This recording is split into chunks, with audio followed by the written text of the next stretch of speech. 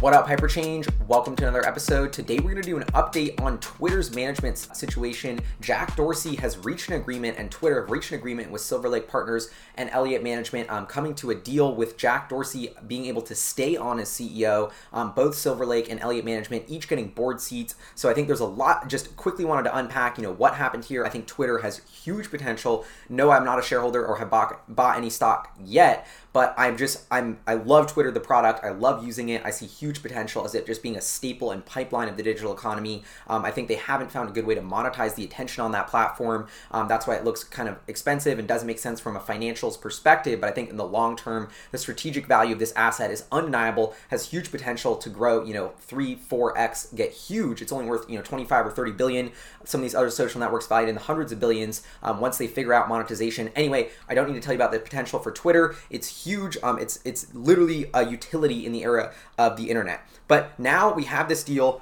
Twitter has come out as of yesterday, or as I'm recording this, saying they've announced a partnership with Silver Lake and Elliott Management. So originally, I thought Elliott Management and their old, guy Paul Singer essentially was trying to kick out Jack Dorsey, install this MBA CEO, which totally freaked me out. I'm so on the side of owner, operator, founder, just a unique company like Twitter. Jack is the hacker and coder that built it. He's taken the reins 4 or 5 years ago, came back on as CEO, pushed all the metrics in the right direction. I think he's done an excellent job. You just got to be patient with, it's just impressive what he's done, and it takes time to turn around a company the size of Twitter. But anyway, so I'm so pumped.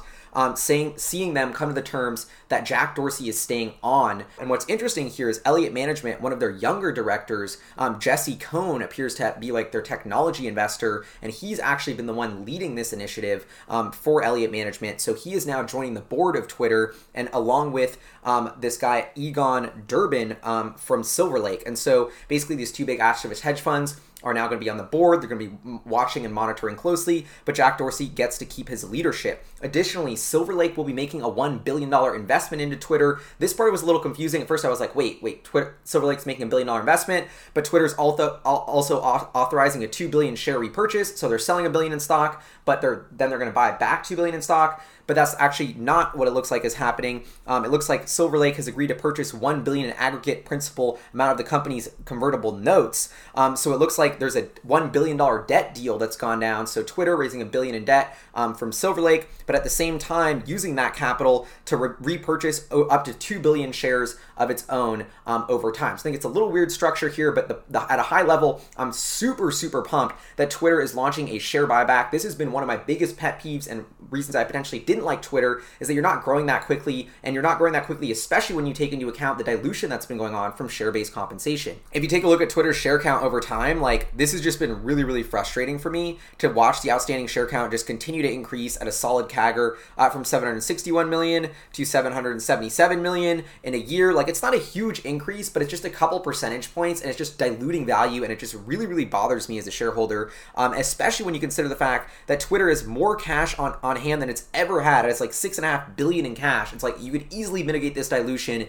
You have totally the rock solid balance sheet to be able to handle it. But anyway, so I think this was kind of a low-hanging fruit, and this sort of puts a nice floor on the stock price, the fact that Twitter is saying we're going to buy back stock. So love that they're keeping Jack Dorsey on. Love that they're pushing in this new repurchase agreement. Additionally, they issued some guidance in this letter, which I think is awesome, and I think gives you a hint of why I kind of think this is the best of both worlds. Yes, I hate big activist hedge funds meddling with tech companies, and I really hope they don't pressure more short-term thinking onto Twitter and the product and the company. That's the worry for me, and you need to think long-term, and that's why I like Jack Dorsey staying at the helm. So it is, them getting to the board, getting a little bit closer, putting more scrutiny on Jack Dorsey could definitely put some of that more short-term decision-making bias into the company, which I'm worried about. But on the flip side, you've also sort of speak just lit a fire under Jack Dorsey and the management team's ass and have been okay, well, we're going to keep you on as CEO, but now you got to deliver. That actually might be a good thing. So I'm still internally thinking about that yin and yang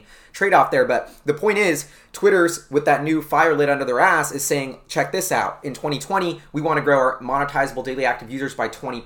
20% user growth for Twitter would be excellent. That's really strong guidance. So they've just put out amazing guidance for user growth for 2020. They also say they want to accelerate revenue growth. Revenue growth slowed a little bit last year to about 13 or 14%. So they're saying we want to at least do that. That's around 14 or 15% revenue growth at the minimum. That would put 2020 revenue at about $4 billion, which would be an all-time record. Awesome numbers for Twitter. So embedded in this agreement with Dorsey coming on, we have super strong 2020 guidance from Twitter as well. And that's why the stock did a little bit better than the market when everything was crashing because of this strong guidance. So anyway, that's my update for now on Twitter. Definitely going to be monitoring this situation very, very closely. They've also put out this thing called Fleets, which is their own version of like Instagram or Snapchat stories that they're testing out in certain regions that could become part of the app.